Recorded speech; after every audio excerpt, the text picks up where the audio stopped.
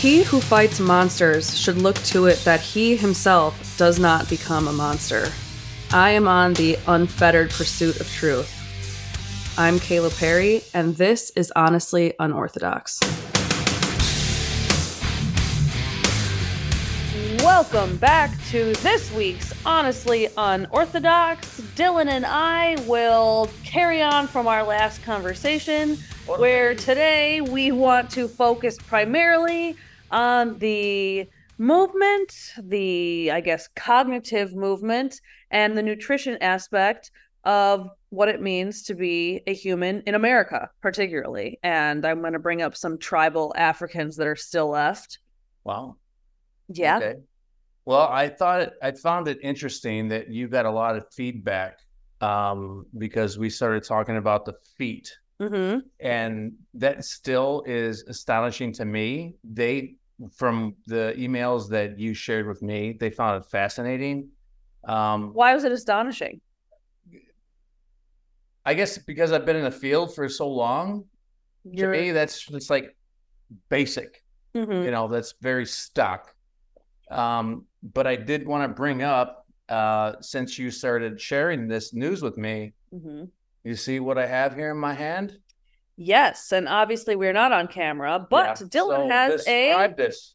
Dylan is holding a lacrosse ball. Oh. If you guys are unfamiliar with the texture of a lacrosse ball, it is basically it's like cement. Yeah, it's like a smaller version of a soft baseball. It's slightly, I would say it's a little smaller than a tennis ball, and it's harder than a baseball. It's like a perfect sphere of a rock. Yeah, I mean, they use this for lacrosse, so this thing has to be pretty durable. Right. But Dylan, question, we don't play lacrosse. Why on earth do we have 7 lacrosse balls scattered throughout our house? Well, since everyone is a lot of people are interested in feet, mm-hmm. Do this. Take this lacrosse ball. Everyone go out and buy 6 by 12, not a 6 by 12, but 6 or 12. Put them in every room, in your office, in the bathroom, in the kitchen. And you know what? Just try something. Stand on it. Put it in the middle of your foot, the plantar fascia, and just see what happens. Disclaimer, this is going to be painful as all hell. How did you phrase it? You're going to see... Well, you might see your ancestors, your dead ancestors, through your tears of your own eyes when you experience this pain, but we can shove this ball anywhere. You can put it in your ass, not up it, but through in your butt, in your hip flexor. That's a whole separate podcast episode, Dylan. That's probably, butt stuff. Yeah, that's a different podcast. I think that's a different site. I think that's a different part of the state, actually. Maybe down. Nope. I'll just leave it at that. Okay, yep. Shut up. Yeah, no, but you can put a lacrosse ball anywhere for myofascial release, which is something else that I want to get into. Mm-hmm. ART. Okay, tell us, first of all, explain myofascial release before we get into anything else. Deep tissue. Think about when you go for a massage, right? Mm-hmm. And everybody wants to relax, like, oh yes, I'm in Vegas and I just want to like a spa massage. But releasing myofascia, so just getting into a deep tissue massage, that is something completely different. Yes. And that is something. Now, Dylan, I'm going to play dumb for a sec here. Is it... it's hard for you to tell the difference, huh?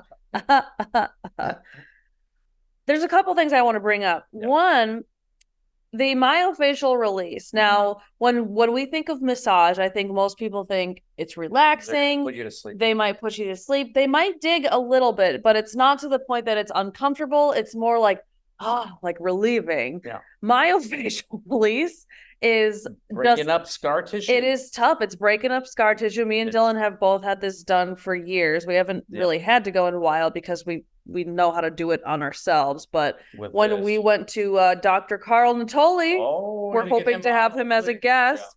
Yeah. Man, he used, you wouldn't believe their thumbs are like steel. People that specialize in myofascial release. Yeah. He would get in. We talked about upstream, downstream. So my knee for years. Yeah. That freaking steel thumb and the literal metal plate that he used to scrape into my shin. Yes. Holy mother of God. But you know what? That's the tibialis anterior. It was absolutely fantastic. Ding, ding, ding, ding. Look it up. So while we're on the topic, and because I want to still stay in the realm of helping lots of different kinds of people, a lot of clients that we work with are in poor health. They are often fixed in positions throughout the day that contribute to muscle stiffness, cramping, weakness, instability. I would love to see something like this available to people with disabilities and mental illness. I imagine that if this pain is incredibly, almost intolerable for the typical person, do you think there is ever a way to get this sort of practice out to people with disabilities? 100%. I just do not know how to get into what's making these particular individuals uncomfortable. So maybe they are in pain. Maybe they have foot pain. Maybe they have hip pain. Maybe their shoulder hurts. But some of them might not be able to say, like, holy shit, my back hurts. Yeah. And then they just start swinging at you. Or, I mean, I don't know. And we have both, especially I have my whole family has a long history of back pain. I mean, Jesus, you have seen me in tears. You've had to help me put my pants and my shoes on because of how excruciating my episodes with my back have been over the years. And I'm able to talk. I'm able to talk and tell you and explain how I'm in pain. I can't imagine not being able to speak or maybe even understand what words and language to use to communicate with people. That must be absolutely terrible. It must be extremely frustrating as well. Not only is there pain, but these individuals can't even tell you. They lack the language to be able to express that. And I'm going to tell you, Kayla, and anyone that's listening, if anyone has lower back pain, it is probably an L4 or L5 spine. So to people that don't understand what L4, L5 means, can you give us a little recap? That's your lower back. So the vertebrae, lumbar, the vertebrae in your lumbar spine. Yes, okay. Cervical, thoracic, and then lumbar. But lower back pain usually comes from the L4, L5 disc. And it's typically the fiber cartilage that's in between those. And sometimes it goes, bone to bone. But yeah, there's ways to strengthen. Oh, you are telling me to. No. I'm not telling you to stop talking. Run with it. After last week's episode where we talked about the feet, and we're going to do our little foot yoga in a second here for people that are interested. I got a bunch of texts and emails, not only about the enthusiasm with the feet, but a ton of people saying, my God, Kayla, that was a really good point that Dylan brought up. I have had back issues for a decade. So Dylan, I guess my question might be, this is a two-pronged question related to back pain. Give me one at a time, please. Okay. I'm a male. I just do one thing. Yeah, men, you guys aren't good at multitasking. Okay. Right? Okay. I want to focus. Never mind. The blood flow could only go to one head, so let's stick with the one above your shoulders. Blood to control two head. Okay. Robin Williams. Wow, between the butt stuff and the ball in the ass and the head stuff, we're on a roll. We're only 10 minutes in? Okay, amazing. Calm down. My first question is this. Okay. Doctors will often tell patients, your back hurts, stop deadlifting, stop squatting, rest, ice, elevate. What is incorrect? What is correct? What is ill-advised? Everything that you just told me, if a doctor said that to you, is completely incorrect in my professional opinion, because all of those are functional. You need to walk. You might have to run. You're going to have to bend over and pick something up. That's your typical deadlift.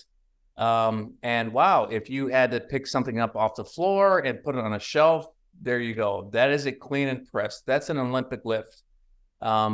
Realizing the center of your body, keeping things close to your body will probably alleviate injury. And you can teach that. You can. Oh, sorry. Go ahead. Go ahead. I cut you off. I do. You know, so you're used to that. I'm a woman after all. Ugh. I'm a woman after all. Sorry, I had to run into the kitchen to take our homemade granola out of the oven. Okay.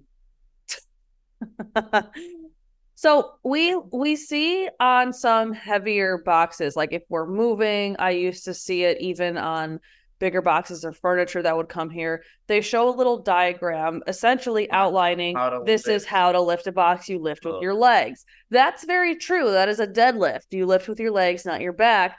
But we still see plenty of people, especially those maybe in like middle age and beyond, that sneeze and throw their back out, or they're making their bed and they feel like a bulge in their back. They sleep maybe the wrong way and suddenly they can hardly walk. What are some preventative measures that we might take in both education and in practice? So you said that the information that doctors use was completely incorrect. Not all doctors. You just gave a broad statement, which is very commonly spewed. Doctors are not. Yes. They know next to nothing about exercise and nutrition. Wow. Okay, here we go again. I couldn't tell it. No, I think it's awesome. I couldn't tell you. I would not go to an MD. Oh, no, never. Or a cardiologist on how to get stronger.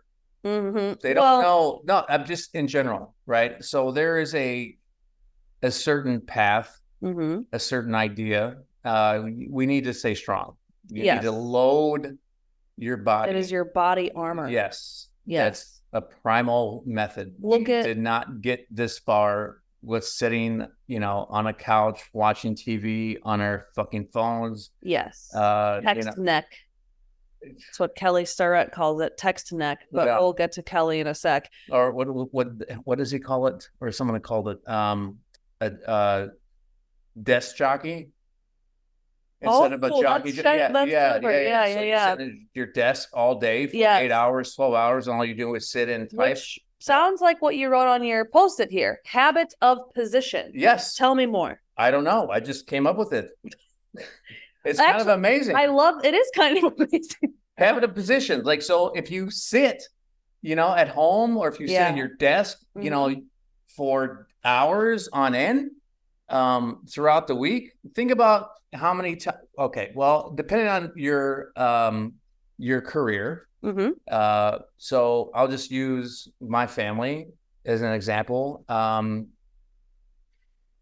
My dad and my brother are both lawyers. My uncle was assistant vice chancellor at president. I thought. Right? Well, no, that was at the University of Tennessee, but as assistant vice chancellor at University of California. He's smart as fuck. Yeah, what Dylan is trying to say. Exactly. So they sit and they're on their computer all day. So think about all of those hours being hunched over computer. Oof. And it's a habit. So when you sit, when you're eating, when you're having a family dinner, you probably are hunched over. Yeah. So that's a habit of position. I like that. You know what? Maybe we should trademark that shit. I do too. I love that. And it makes a lot of sense because what we find is, and I find this with myself, how many times have you told me, Kayla, you're like internally rotating and hunching your shoulders? I don't even feel it. And so when I actually sit upright the way I'm supposed to for a long time, I actually felt I felt like you look. What do they put on stickers? They say like tits out is basically what they tell women in spring break. Tits out because it's not, it's not like sticking your chest out. Because you're not banana backing. Like, constricting your abdomen, squeezing your belly button, trying to pull it into your lower back. You kind of look prude. Yeah. basically. Yeah. But that's the proper But you position. also look normal. That's the thing, is it will feel weirder. That's a static position. That's why we were talking about in the education systems, because they're not willing to spend money on anything useful. How great would it be as a stepping stone to something better? Hey, instead of allowing kids, especially elementary age kids, to sit there melting in their chair all day long, get stools. Get stools so that they have to sit up straight. They have to stabilize their own trunk and be able to sit with their knees at that 90-degree angle. And you're more able to teach these better habits of position than hunched over, trying to sneak a phone in your pocket and sitting in a desk all day. Same for I just wrote this down, and all this is just, wow, this is like kind of reverse peristalsis right now. This is fantastic. Be the fucking stone. Be that strong where, okay, you know what? I'm going to get into like on my hands and knees, and I'm not going to let my back collapse. So, you can sustain weight if somebody has to stand on top of you. And create that pyramid. Be the foundation. Yes. You and me have been the foundation for my mom and dad. My mom is my mom and my dad too. And your guy, yeah, exactly. If they were here, I'm sure we would be of assistance far more often here in Illinois. They probably would. They probably. The boomers. They wouldn't care. Well, my parents are boomers too. Well, yeah. So they grew up believing that not only that they knew everything, but that exercise was something that people did to look good. They wanted to look good naked. That's what you do in fitness shows. That's what Miss USA pageantry, bikini models do. It was something that people only did for aesthetic reasons. Right. And I'm finding, well, not recently, my parents are older. They're in their 70s. My mom is on her sixth. Mine. Her mom is on her mom. See, now I'm getting confused. My mom is on her 6th or 7th concussion because she falls so frequently. Based off of balance. She has very poor balance. I've never seen her exercise in my 31 years of being alive. Other than shopping.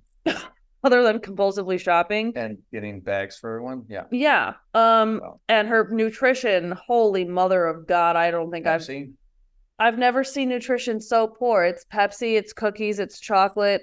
Along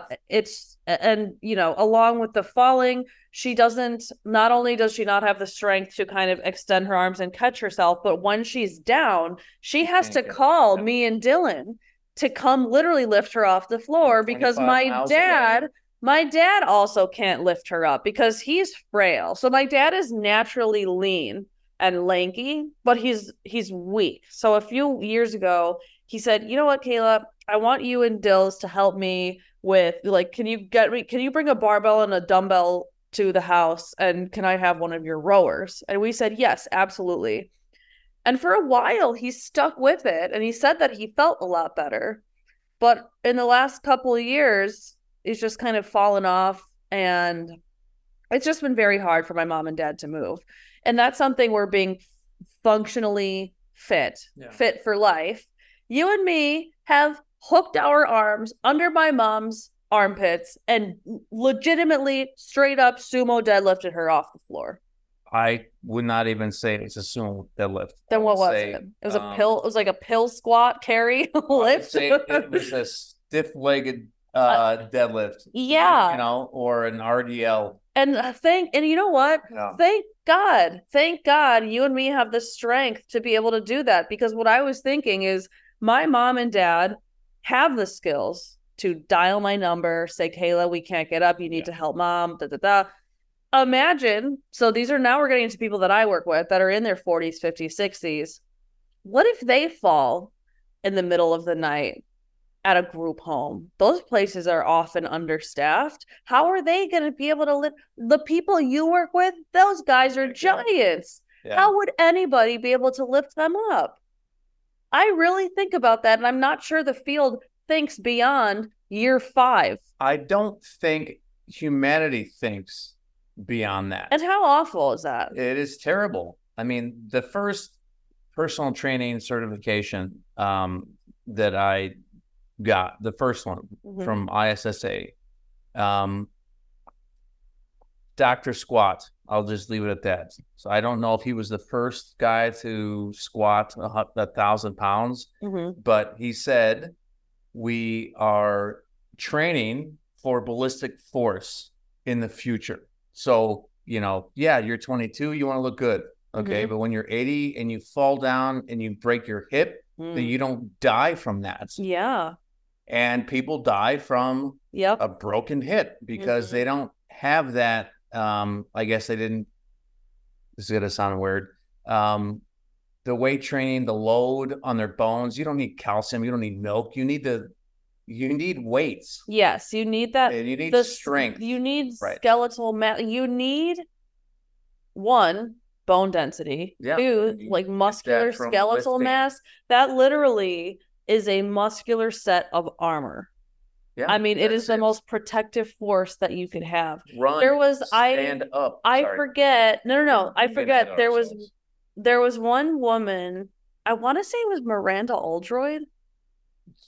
She was. Go ahead. Sorry. Go ahead. No. I was going to say she was at my first CrossFit. Yes. Yeah. So she was big in the CrossFit world. She is insanely muscular. Wow. She literally like bodybuilding. Yes, fitness. She literally looks like a Greek god with the muscle.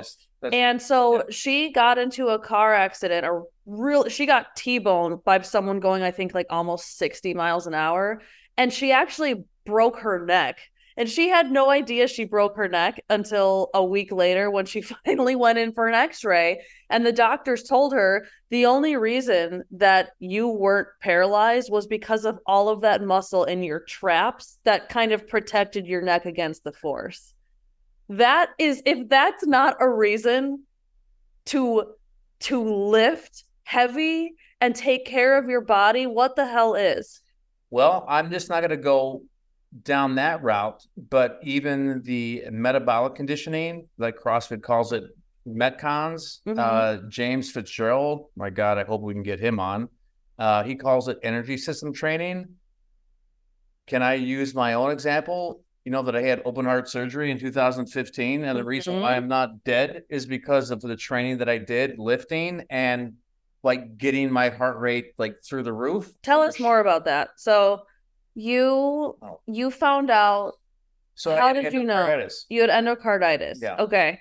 And when they explained to you that you need open heart surgery, or I guess, you know what? Let me rewind. How did they find out you had endocarditis? All right. So this was, I'll try to condense this real quick. This was kind of end of January, beginning of February 2015. And I just had like a low grade fever. Not like fever where I need to stay home. I was still running in my gym, but just like, I don't feel right. I just kept taking Advil. A lot of people were sick during that time. So I just kind of went with the flow. And then I went for to get my teeth cleaned. And 2 days after I had that done, my fever went from 99.1 to like 103.5 with night sweats. And that's disgusting. Which is not normal. No, it's not normal. So my doctor suggested to me, like, you need to go to the ER and admit yourself. And I had my backpack. I was pissed because, I walked up to the, whoever is, the receptionist and whatever the miserable people that are at the front desk. I'm here to check myself in, kind of sound like rehab, but like, no, I got to admit myself to the ER. And they ran a bunch of tests, and what they found in a nutshell was that my aortic valve was completely wide open. So this disease, actually it's a strep bacteria that ate away at my valve. So it was completely open, and doctors were astonished that I wasn't dead. Yeah. So what did they say kept you alive? Do they imagine? My conditioning.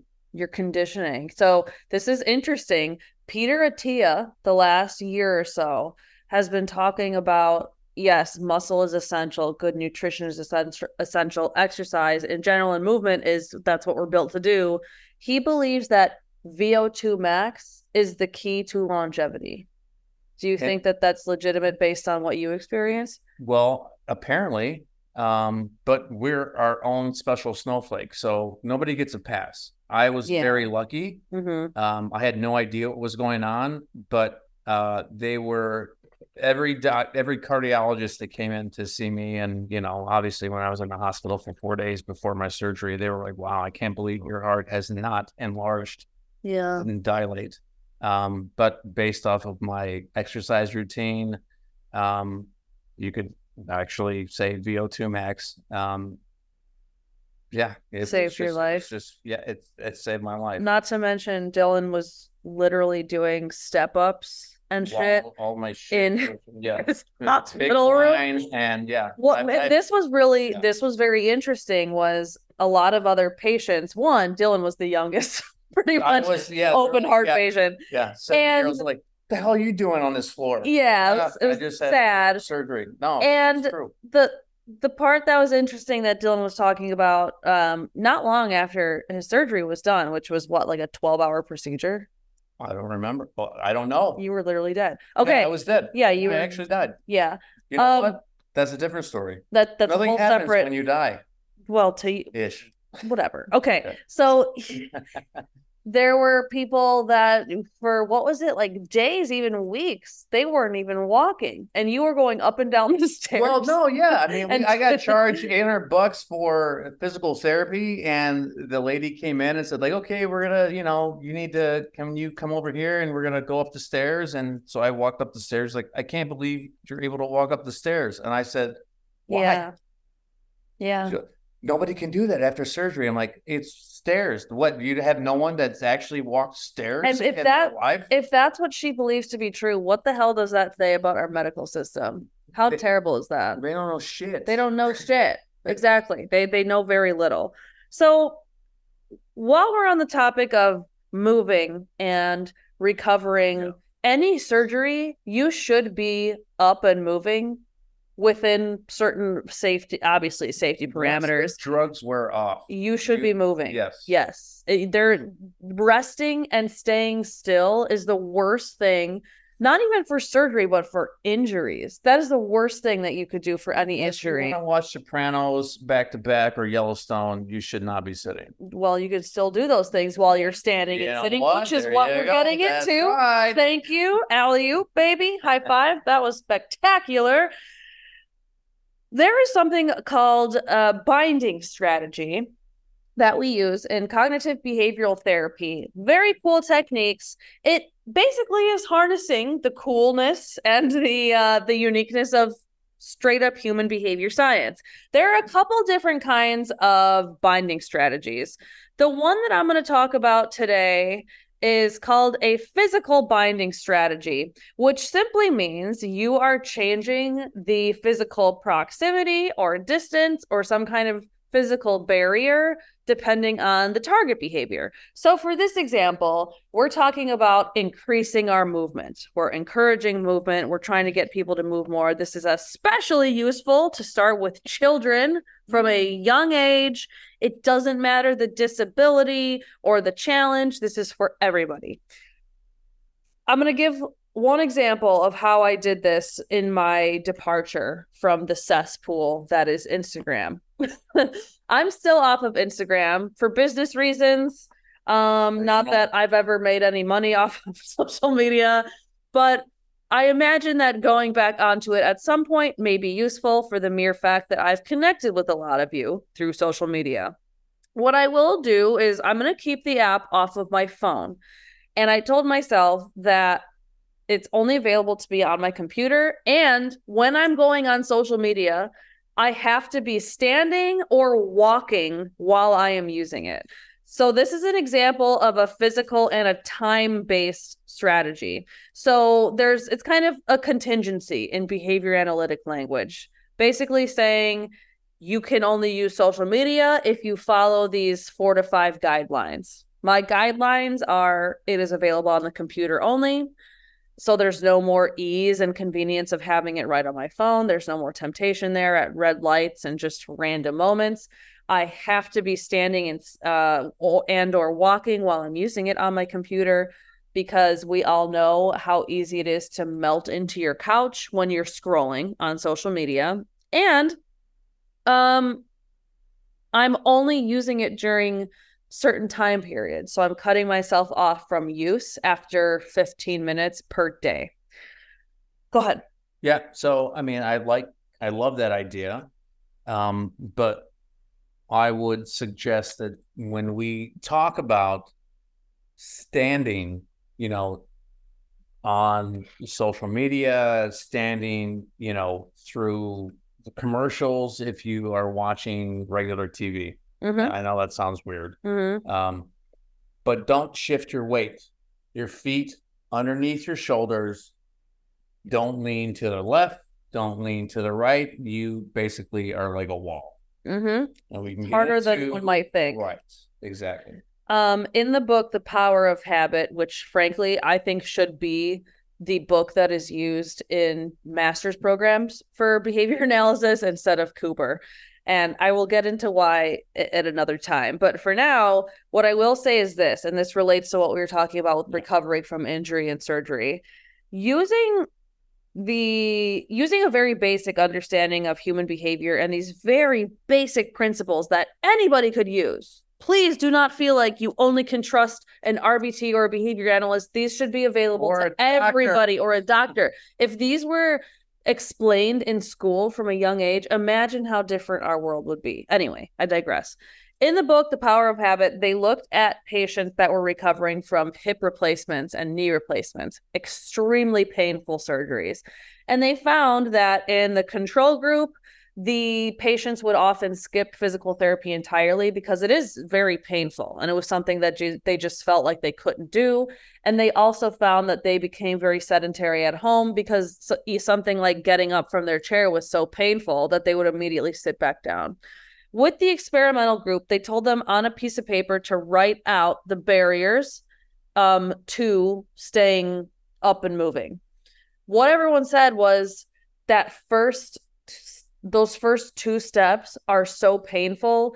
I'm going to start making a little marker with masking tape on the floor 5 feet away from my couch. If I could get to that marker, I will be good. If I could get past those first 3 painful steps, all I have to do is look at that red tape. That's all I have to do. The experimental group progressed at double the rate of the first group with something as simple as a piece of tape, a visual cue.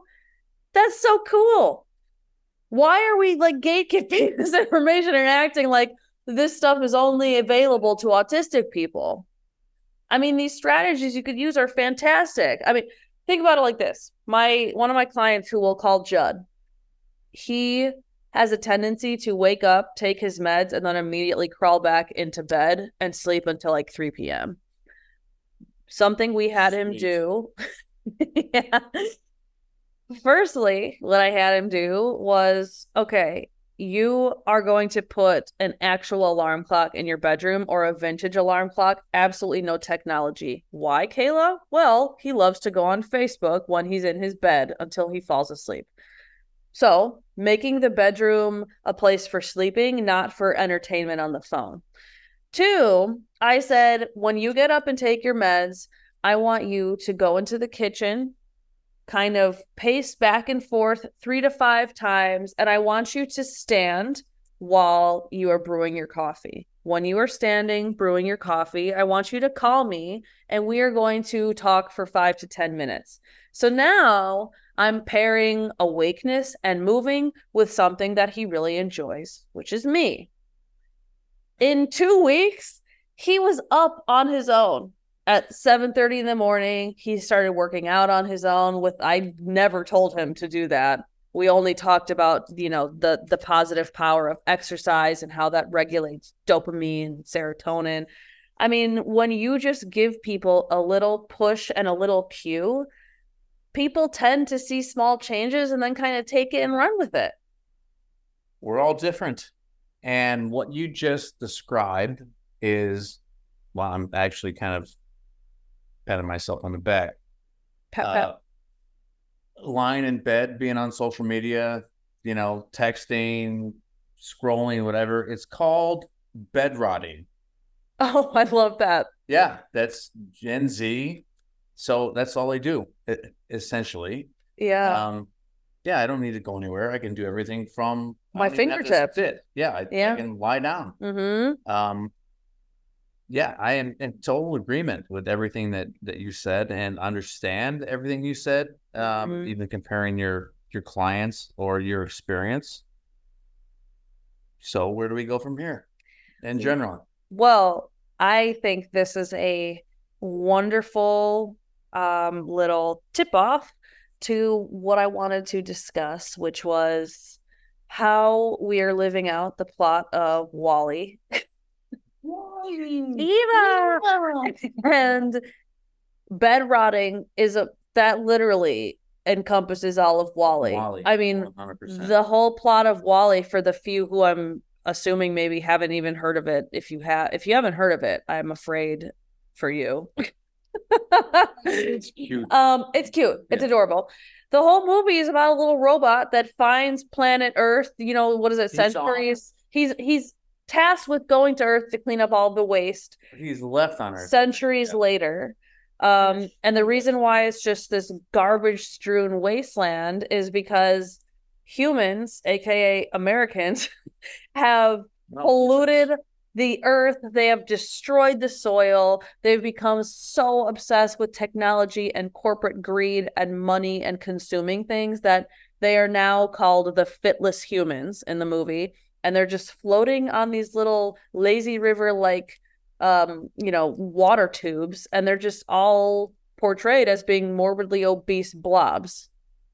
Yeah. Pretty much. Who don't they don't move. One guy falls out of his tube and he's flopping around literally like a turtle on its back, and then 4 robots immediately come to pick him up and hoist him back onto his tube so that he could go back to what appears to be like a little iPad virtual thing. And it reminds me very much of where our country is now. We're no longer in hunter-gatherer tribes. There's only one of a few hunter-gatherer tribes called the Hadzabe that live in Tanzania. And they still hunt their food with bows and arrows. Wow, you're getting into nutrition again. I know, and that's why I'm very excited. Yeah, so let's just keep it simple. Okay, well, I was reading a book called Spark, which is fantastic. It looks at the cognitive effects of exercise. And one of the statistics in there, it's not surprising, but it is a little bit jarring nonetheless, is humans now, we are expending less than a third of what our hunter-gatherer ancestors expended in a day, because they would walk 4 to 8 miles a day just to eat. We could get shelled pistachios.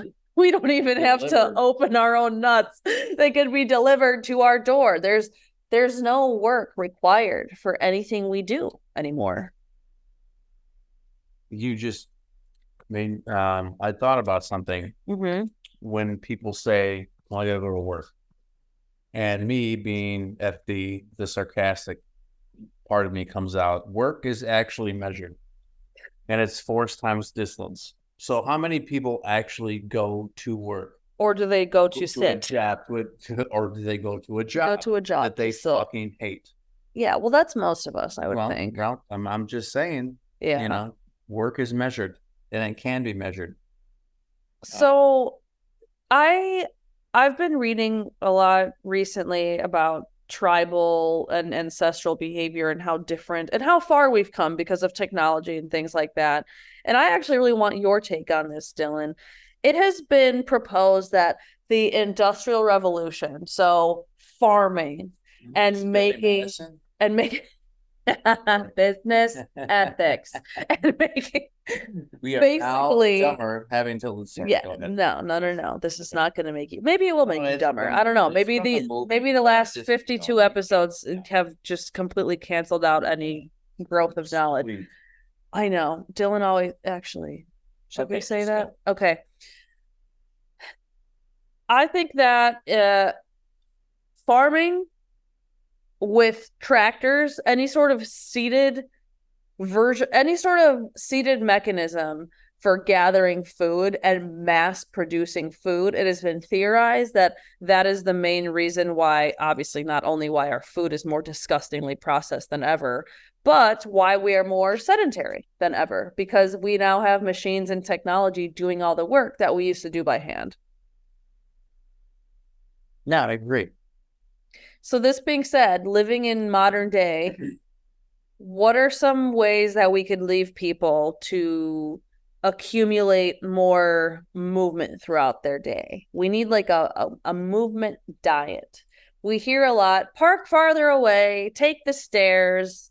Those might be ways to increase some steps, especially if it's stairs. That's positive.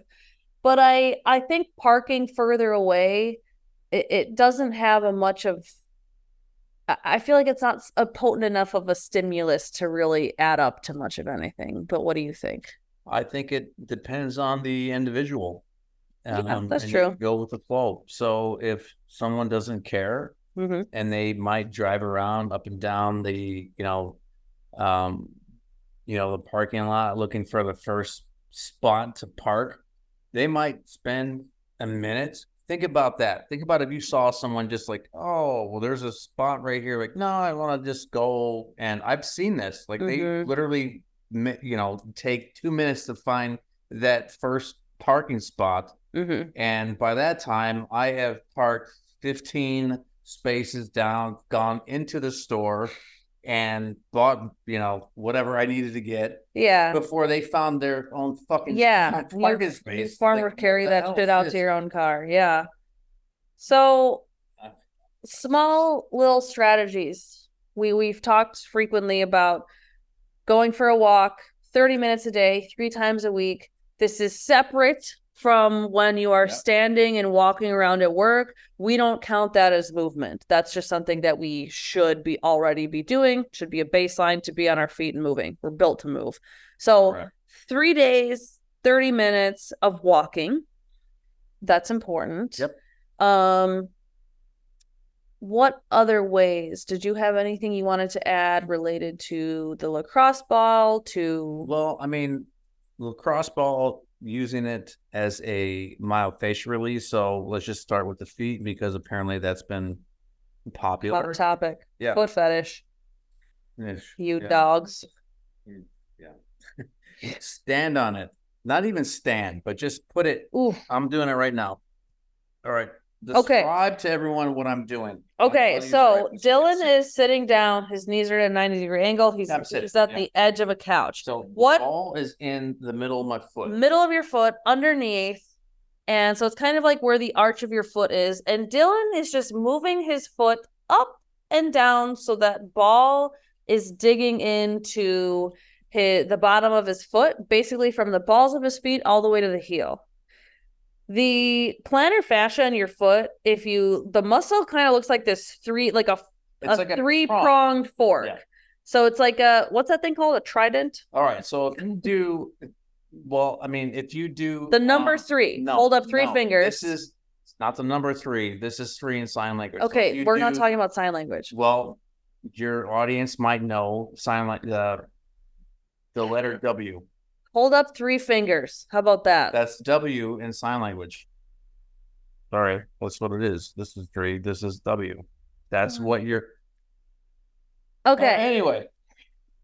So, yes, I am pushing my weight in the middle of my foot, and it hurts bad. And it hurts bad.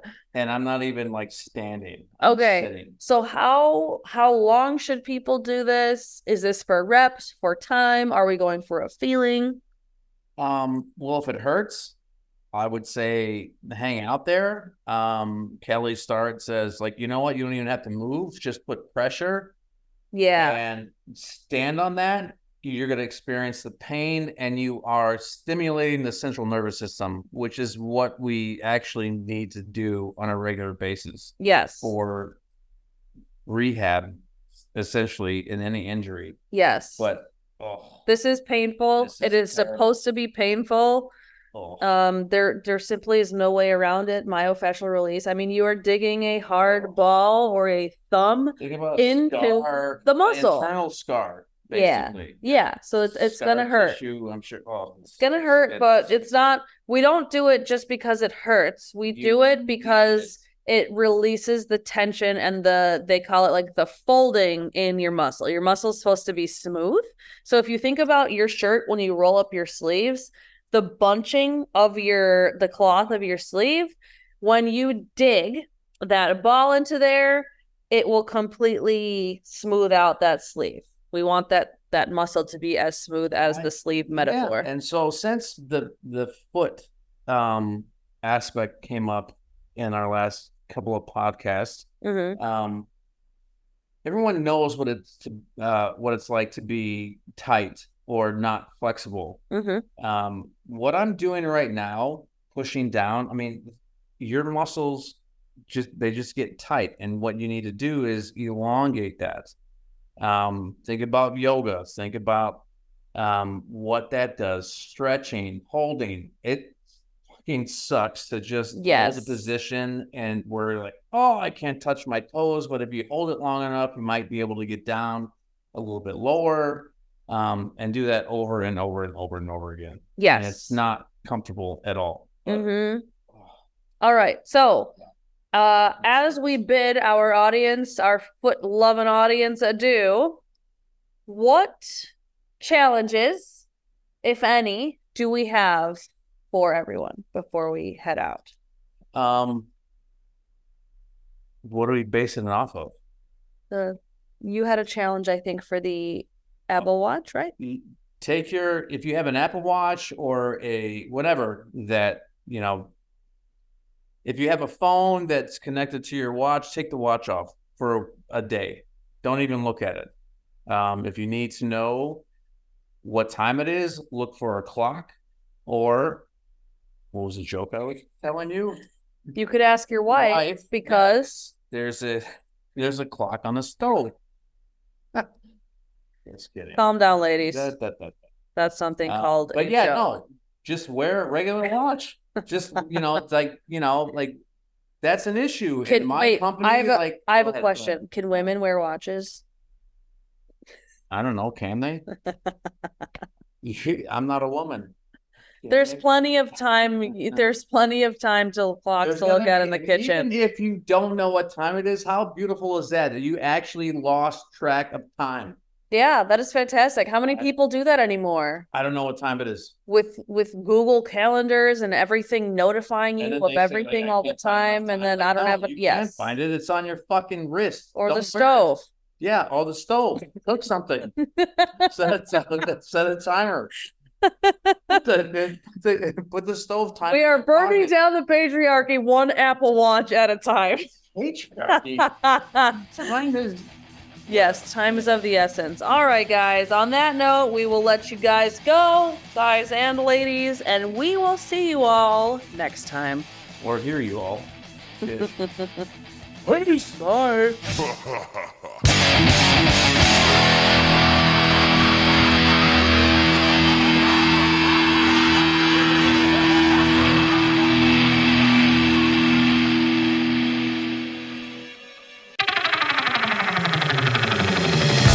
This show was produced by Pretty Easy Podcasts and made possible by listeners like you. If you ever thought of doing your own podcast, please visit prettyeasypodcast.com.